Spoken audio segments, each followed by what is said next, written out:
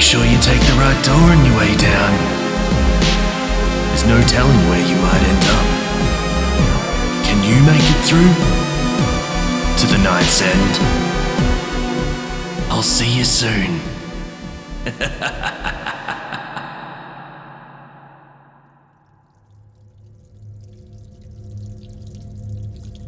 Welcome, friends. Well, I don't know if anyone is listening, but I seem to be hearing voices. The last thing I remember was being next to my friend, and the stranger had just clapped his hands. And nothing but darkness. For what has felt like eons, I have been here in the dark, and voices have started to emerge. Or have they? Either way, it is the Halloween season. This I do know. I feel it inside me. Whether anyone is there or not, I will give you some tales in this most auspicious season. For without stories, what really are we? Enjoy. Friendsgiving, written by Seth Augenstein, narrated by Joshua Boucher.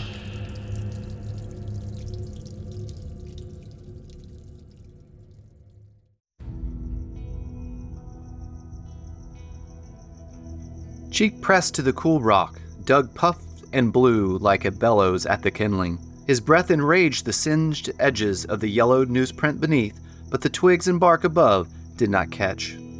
"Damn wet wood," he grumbled, rising to a knee and then his feet, brushing off his thick flannel sleeves and work pants. His wife Janie and two other couples stood around the small stone circle and saluted his efforts by raising their drinks.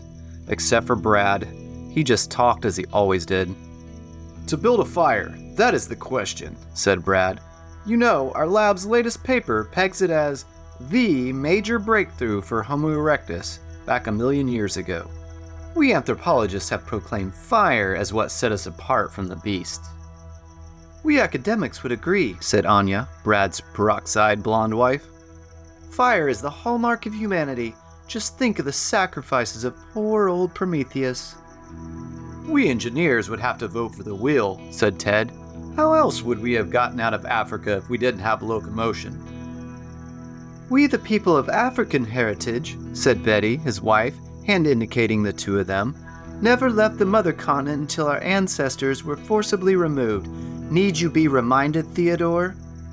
"We Epicureans would say sliced bread," said Janie, handing a canister to Doug. "Or maybe fondue. Fondue is really the hallmark of advanced civilization." The canister made a sloshing sound. The chemical stink of lighter fluid bloomed all around them. Doug shook his head in disapproval, but he twisted off the cap anyway. He dropped to his knees to get a closer look at the pile of sticks. He shot a few spurts of the accelerant over the smoking kindling. Then he took out a match.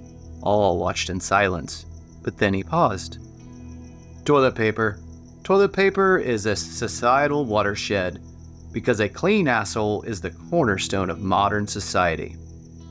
He nodded over at Brad's spotless neon white dress shirt. "Just look at Brad." "Actually," said Brad, ignoring him, "the true hallmark of the Anthropocene, the age of human ascendancy, in the geological record is going to be the trillions of big boiler chicken bones. Not even the radioactive isotopes from Cold War testing mark our time as distinctively as the huge mutant chickens we've been devouring for decades, a never-ending graveyard of unnatural feasting." "Colonel Sanders made a bigger geological mark than Hitler," said Anya, with a throaty laugh. "What a crazy world." Doug struck the match, flicked it onto the pile, and it roared into a glorious miniature inferno. He stood and tried to cap the lighter fluid, but his big clumsy hands ended up splashing it all over his right sleeve. Cursing, he flailed, trying to dry it out. "Shouldn't you change your shirt?" said Anya. "Couldn't that be dangerous?" "It'll air out," said Doug, grinning. "I'm not planning on playing with any more fires tonight." He then grabbed his beer again and toasted Betty, who silently drank something with an umbrella tilted in her glass. "Here's to the 7th annual Friendsgiving feast," Doug said, raising a glass to the rest. 11th, said Jamie, correcting him. "Hear, hear," said Ted. Everyone toasted and tipped their glasses back. The first big log popped, flared, and smoked gray. Twilight fell fast around them. Doug and Janie's backyard faded into darkness. A large sloped lawn tucked at the center of a wooded ridge just underneath their 19th century home in northern New Jersey. The weekend before Thanksgiving had finally brought the crisp autumn air after weeks of strange rainstorms and unseasonable warmth. Most of the leaves still clung to the branches of the trees all around. Behind them, the house windows blazed with the lights of the dining room table and kitchen, where the dinner Brad and Anya had brought was finishing its last half hour in the oven at 325 degrees. Some kind of slow roast they called the Iberian Surprise. Doug was skeptical. The women talked of the latest accomplishments of their children, each couple boasting 2 spawn under the age of 10, all of whom at the moment were stowed with babysitters. Everyone other than Doug talked about their college days at Charles Davenport University, where they had all met each other, other than Doug, who had never made it more than a semester of higher learning. They reflected upon Friendsgivings of the past, which had featured ill-advised sexual partners and cocaine amid wild gatherings with dozens of people. Now it was down to just the core group of initial college roommates, other than Doug. Doug had merely married into the Friendsgiving shenanigans. This pseudo-holiday was one he carefully marked with a dark ink mark on his planner, the Saturday before each Thanksgiving. "Remember that one year we snuck out to the Johnsonville shed, and you were wearing that little skirt and we did the thing with the," said Brad, elbowing Janie, who laughed and smacked his arm. "How's business?" Ted asked, leaning into Doug, swaying, not noticing his tie dipped a bit into his beer stein. "Business is great," said Doug, flexing his aching elbow. "We've never been so busy before. All the New Yorkers moving west into Jersey want to plant trees and build walls and dig out ponds, but they don't want to do it themselves, and they have plenty of money to pay us to do it." "Same here," said Ted. "We have a lot of projects coming up to redevelop the old factories around Newark, turning them all into deluxe condos. I'm not sure if I've mentioned it." "You mentioned it," said Doug. "That's great." Janie giggled loudly, pushed away from Brad, and walked around the circle. She nuzzled up next to Doug near the warmth of the fire. Brad cleared his throat.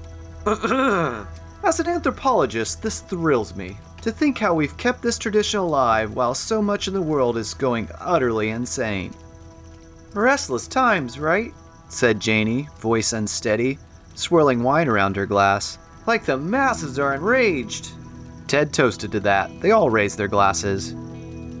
"I mean, people feel empowered because of the internet and whatever else," said Anya. "A little learning on Wikipedia and Twitter is a dangerous thing." Doug gazed into the flame. Betty bit her lip and nodded. Ted rolled his eyes. Brad held up a finger as he swallowed a big draught of beer. The fire crackled. "You know, all of our problems today have their roots back in our most ancient human origins, the original sins." "What does that mean?" said Doug. "Everything goes all the way back to nature versus nurture," said Brad, smiling. "I mean, we're all friends here. I must say, it all goes back to what's in our DNA, the fundamental building blocks of life." Betty shook her head, dreadlocks swishing back and forth. "I don't know where this is going, but I don't like it," she said, reaching for Ted's hand. "Yes, Bradley," said Ted, lifting her hand to his lips, kissing it. "We black folks start getting a little concerned when our white friends start talking about big theories about genetics and breeding and all that supremacist nonsense." "No white supremacy here. We're all Homo sapiens around this fire," he said, nodding around with a goofy smile on his face. "But the species that came before us are all intertwined in our genetic destiny, so to speak. No matter what our race, we are all little mismatches of the past, after all." Doug glared at him for the first time, meeting Brad's eyes directly. "I have no clue what you're talking about," he said. He glanced around. "Anybody have any idea what he's talking about?"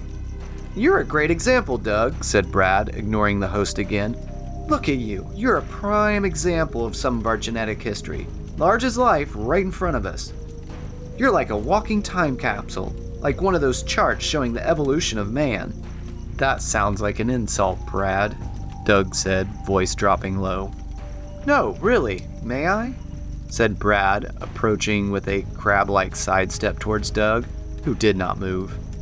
Brad pointed to his host's skull, finger hovering an inch from the cranium, narrating some of the key structural features. See here, the wide and protruding brow ridge, he said, and here, the wide nose, the thick neck, the, dare I say, soulful eyes. Then he placed a hand on each of Doug's deltoid muscles. And see here, strong and stocky, powerful. Your family comes from the Iberian Peninsula, central Spain, right? All of it adds up to one thing. Brad clapped him on the back. Neanderthal, said Brad. Doug, you carry within your genome distinct lineage from our dear extinct cousins. Janie laughed. My big strong caveman, she said, draping her arms around her husband, voice growing husky. I knew there was a reason for certain things.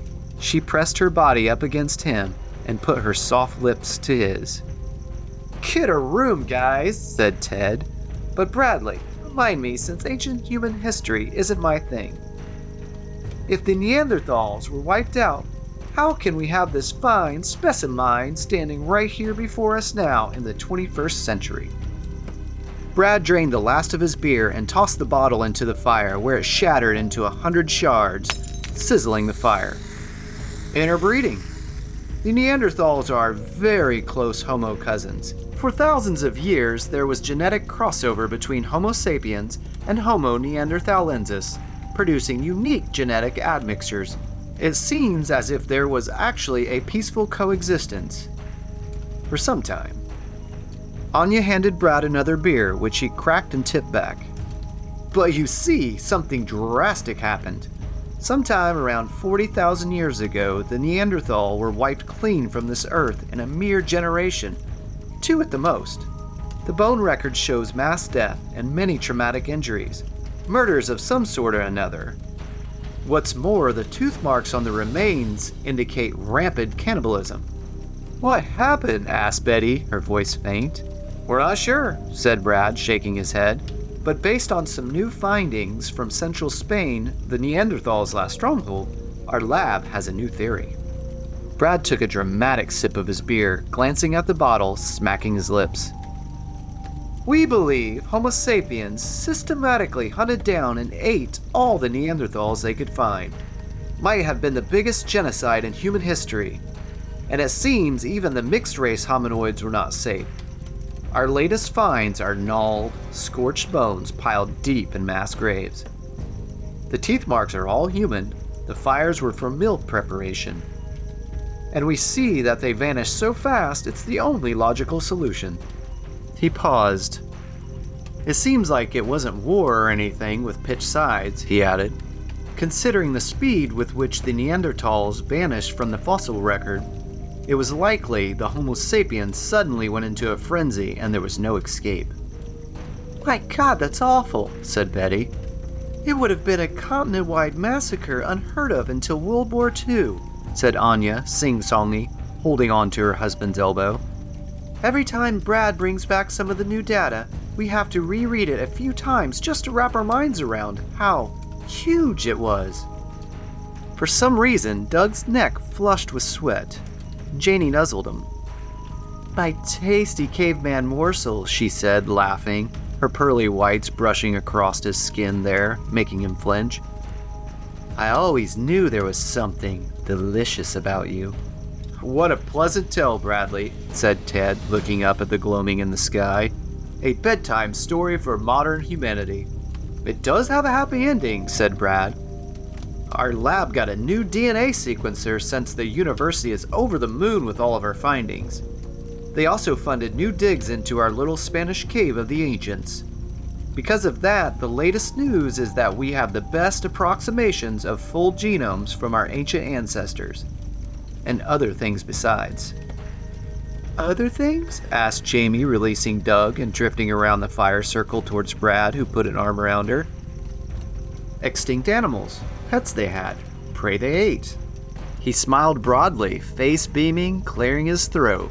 And it just so happens we have one of them in the oven tonight. he said, checking his watch. "In another hour, we're going to have a meal of roast woolly mammoth."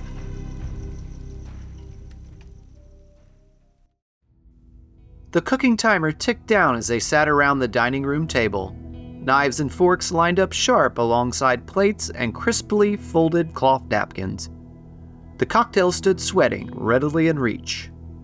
Janie sat next to Brad, who refused to answer any of the questions posed to him until more drinks were poured and places were taken around the table. Doug sat at the head of the table, slowly nursing his beer. Finally, Brad spoke. Amid their questions and occasional gasps, he had a simple tale to tell. Using mitochondrial DNA painstakingly extracted from the inner parts of the animal bones found in the cave and sequenced on the latest machines, they were able to create entire genomes, filling the gaps using probabilistic genotyping using modern analogs as reference templates. You retrofitted the genes to jam together an incomplete puzzle? That sounds a little helter-skelter. But Brad ignored him and continued on with his lecture. Doug closed his eyes and thought about other things, anything, half listening. After those first few steps, Brad and his team used the widespread technologies available to create cultured meat, substances based off cellular growth techniques in laboratories. Thus, the new tissues perfectly mimicked exactly the long-disappeared flesh that had once hung on those ancient bones. "So," said Brad, "what we have done is to create the same menu of our prehistoric forebears." "Woolly mammoth?" said Ted. "We're going to eat lab-grown woolly mammoth? Isn't there something risky about this?" Brad laughed and squeezed Janie tighter around the shoulders. "It's totally safe. In the lunchroom at work, we had a few bites as a part of a Halloween feast," said Brad. "But I ask you this. What's risky about eating something our ancestors ate all the time? What's the worst that could happen? Indigestion?" They all laughed politely, except for Doug. The timer ding-dinged in the kitchen. "Get ready to blaze new culinary trails," said Anya, clapping her hands in front of her face like a seal. "Let me go get it out of the oven." And she whisked out to the kitchen with Janie at her heels. Doug raised his drink, pointed his finger. "I'm reminded of Jurassic Park. You're so preoccupied with whether or not you could, you didn't stop to think if you should," said Ted, nodding. "Just like Dr. Jeff Goldblum said. I agree with Douglas." "Relax, everybody, relax," said Brad. "Let's just see the final product. Then you can decide whether you want to take the plunge for what could be a life-altering entree." Silence filled the dining room as they heard the oven squill open, the huge platter clink atop the stove. A blush of heat drafted in from the kitchen, along with the scent. It stung Doug right in the face. The stink was foul. There was something obscene to its seared, musky odor. It was something he had never smelled before in his life, but it triggered a wave of nausea deep down in his entrails. Something about it was wrong, just plain wrong. He opened his mouth to complain, turning to the other two men. But he was shocked to see the exact opposite reaction from them. Brad's eyes had sharpened and he licked his chops. Ted salivated visibly with glassy eyes. It was like a chemical spell had been cast. "That smells amazing," Ted said, wiping at his lips with his sleeve, tying his napkin around his neck like a bib. Anya and Janie came in, carrying the silver-covered platter in between them. Their eyes were hungry too, and they smiled with sharp, bared teeth. They set the whole thing down in the center of the table on 3 trivets, and the glassware across the table rattled. Without further ceremony, Janie reached over and hoisted the cloche, unleashing steam swirling to the ceiling. The miasma of burnt tissue reached a fever pitch. Doug arrested his rising nausea long enough to glimpse the wobbling hunk of genetically engineered, lab-grown flesh there. It was brown and crisp from its 20 minutes at 500 degrees, which was followed by 2 hours at the lower temperature. It oozed its juices out from cracks and pustule-like breaks in the meat. His guests oohed and awed as they prepared to feast. Disgusting though the main cut was, something else caught Doug's notice. It was a smaller, more compact hunk alongside the bigger cut. It was blackened and it sizzled with audible pops and glistening grease. A mere glance at it set Doug's heart pounding for some reason. When Janie poked at the bigger piece with the cold steel of the knife for the first incision, it slid right in, smooth. But when she made the slightest brush against the denser charred meat, the membrane seemed to bristle. She grunted and stabbed in. Once it pierced the membrane, the odor immediately intensified. The musk was sickening, the salty abomination of gore. Doug rushed to the bathroom off the kitchen. He lost his last 3 beers into the toilet, but felt marginally better afterwards. He flushed, rinsed his face and mouth with water, and returned to his place at the table, where someone had left him a cut of the bigger, browner meat and a small sliver of the blackened hunk. The nausea loomed, but he was in more control now that his stomach was empty.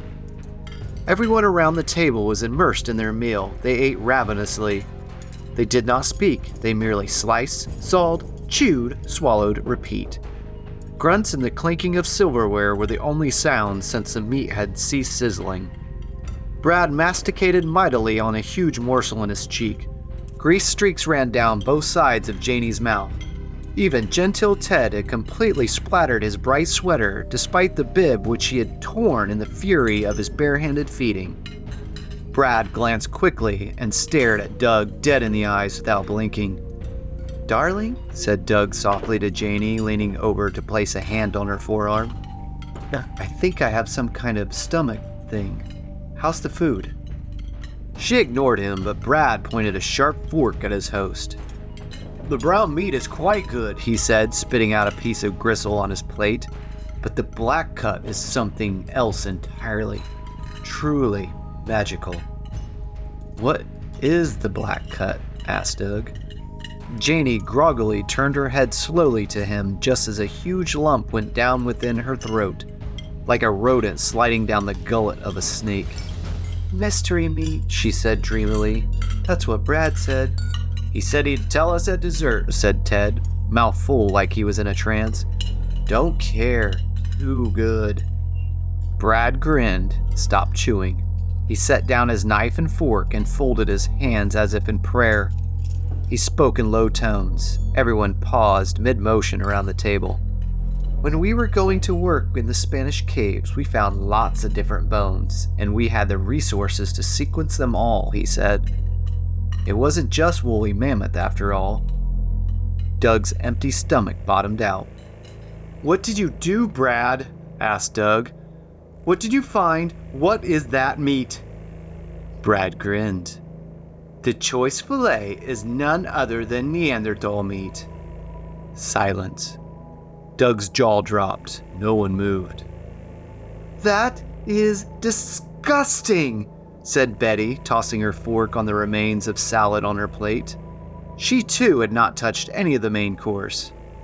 More silence. But Anya giggled, then Ted shrugged, swallowing his huge morsel. "I don't care what it is, it's the best meal I've ever had," he said, sipping his drink. "I can't believe how fucked up this is! I can't believe it!" said Doug, voice rising. "What would possess you to trick your friends into eating human meat? Fucking cannibalism?" "Oh, honey, it's really, really good. You should try it," said Janie, leaning over him sleepily, putting her head down on his arm. "It must have some kind of tryptophan or something in it. It's like a drug or something.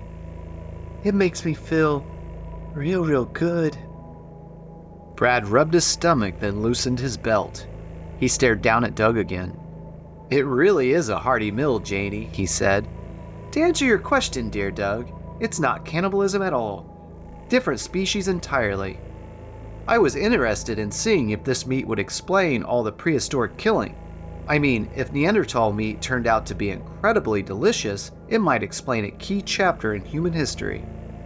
"You're a fucking maniac, Brad," said Doug. "And the rest of you, I can't believe you're okay with this." "The taste is really amazing," said Anya, nibbling a burnt end. "It tastes like something so familiar. Like I've eaten it before." She chewed thoughtfully. "But I know I haven't," she added. "I would remember. It's kind of strange. Like it's hitting a part of my palate I've never ever known." "I just wish there was more of it," said Ted, looking down at his plate, which he raised to his mouth to lick clean. Creeping panic rose in Doug's chest. Something wet ran along his arm. He looked down. With panic, he saw it was Janie's tongue. "Janie, what are you doing?" he said, trying to shake her off. "Stop that, stop!" "I've tasted this mystery meat before," she said, voice quavering. "I just couldn't remember where, but now I know for sure." She bit him. He cried out as her teeth sank into the skin and into the muscle beneath. He pushed her head off with a gigantic heave and then sprung up from his chair, holding up the small tooth wounds in his forearm, which pulsed with blood. "What the fuck?" he spat. "Holy shit, what the fuck?" "I knew it," Janie said, licking her bloody chops. "Every time I put my mouth on you, any place and every place, I knew I was tasting something so familiar. Something so right. Now I know it was just a taste of the true flavor, the primal beast." She stood and licked her fingers, slurping up the red stuff. No one else moved except for Betty, whose jaw dropped. Doug backed away from the table. No one moved. Their eyes followed him.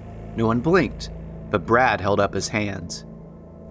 "Honestly, I thought it would be just a joke at first, a little prank," said Brad.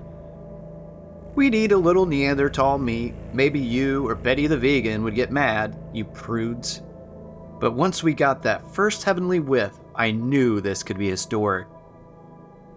There's something absolutely primordial about eating this flesh. It changes you. It is so good," said Anya between chews. "At first I was kidding about you being part Neanderthal," said Brad with a laugh. "But right after we started eating, I could tell you actually were different. Suddenly I could smell you. I sensed you. Am I right?" he said, looking around. Ted and Anya nodded. Betty sunk into her chair. Jamie smiled with blood-stained teeth and took a step towards Doug. "If you think that imitation meat was good, you should try the real thing," she said, taking another step. "It's to die for." "You fucking ghouls, what's the matter with you?" Doug said, fist clenched, stepping back through the threshold leading into the kitchen. Everyone stood. They all came at him. "I say we kick this party up a notch," said Ted, grabbing his steak knife. "Oh, hell yeah," said Anya, grabbing the long serving fork. "Best Friendsgiving ever." Doug turned on his heel and ran, grabbing a weapon from the kitchen island on his way, a greasy meat tenderizer they'd used on the roasts. He slammed through the back door and pounded down the steps towards the yard, where he turned quickly and ran towards the fire, which was still burning. Steps thundered behind him, some grunts. In the darkness, there was no time to find a gate in the fence and escape out into the trees. He did what instinct directed. He grabbed that burning log, half protruding from the fire. It was thin enough to be a one-handed weapon. He spun around and brandished the torch and the meat tenderizer at his pursuers. Ted and Brad stopped short, holding Anya and Janie back behind them. "Stop right there or I'll fuck you up," warned Doug, swinging the meat tenderizer at them. "You can't stop all of us," said Brad, advancing slowly, knife out. "There's too many." Doug lunged and swung the meat tenderizer, and it smashed into Brad's hand with a sickening meat-packing sound. The knife dropped, and Brad fell, howling in pain. "See that? Next sick fuck that comes to me is gonna get one in the face," he said, waggling the torch at them. The group hovered, hesitating, as Doug backed away to the opposite side of the fire from them. A figure emerged from his left, and he thrust his torch in that direction, but it was just Betty. "I'm with you," she said. "These people have lost their goddamn minds, even my psycho husband." "You shouldn't do that, Betty Blue," said Ted. "Step away from the beast." "Who are you calling a beast, you maniac?" said Betty. Doug passed her the meat tenderizer, nodding.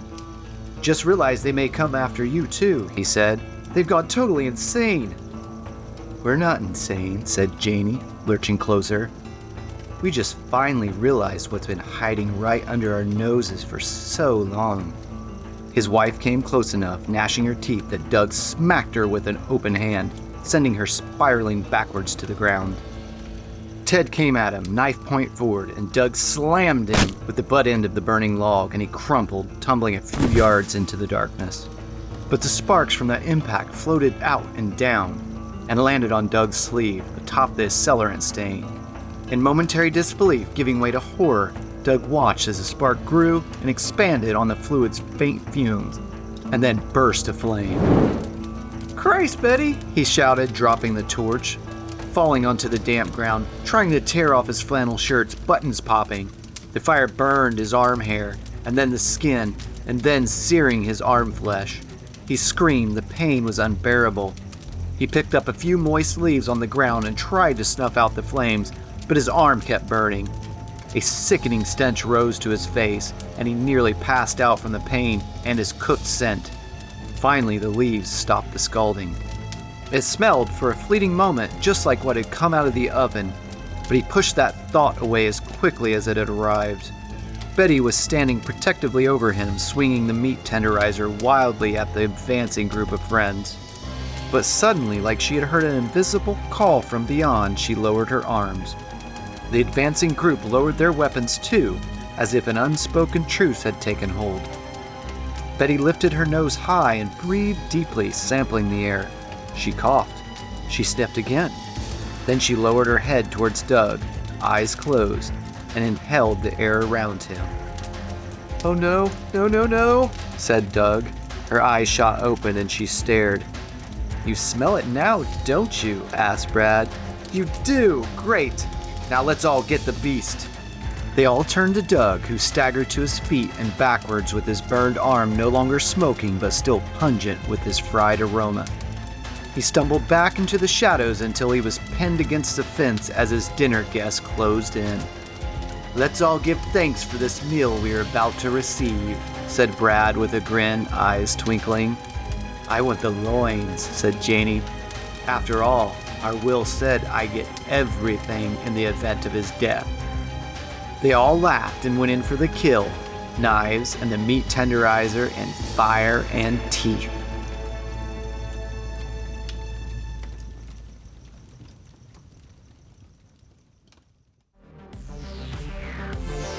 You've been listening to the Night's End podcast, Halloween Special 2023.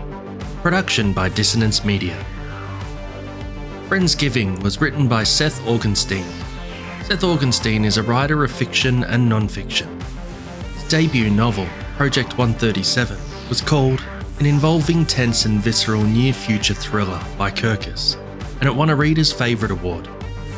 His second novel, Llama with a Gun, was called an exhaustively researched, bloody and compelling work of historical fiction by Kirkus. His short stories have appeared in more than a dozen magazines and fiction podcasts, including Writer's Digest, The Grey Rooms podcast, The Molotov Cocktail, and others. He spent a decade writing for New Jersey newspapers, most recently the Star Ledger. He was also the editor of Forensic Magazine, a tour guide at the James Joyce Center, and a student in Saul Bellows' final class. Now he lives on a rocky ridge in New Jersey with his wife, daughters, a dog named Mishima, and cats. This episode was narrated by Joshua Boucher. Jimmy Horrors was performed by James Barnett. The Night's End Halloween theme was composed by Duncan Muggleton.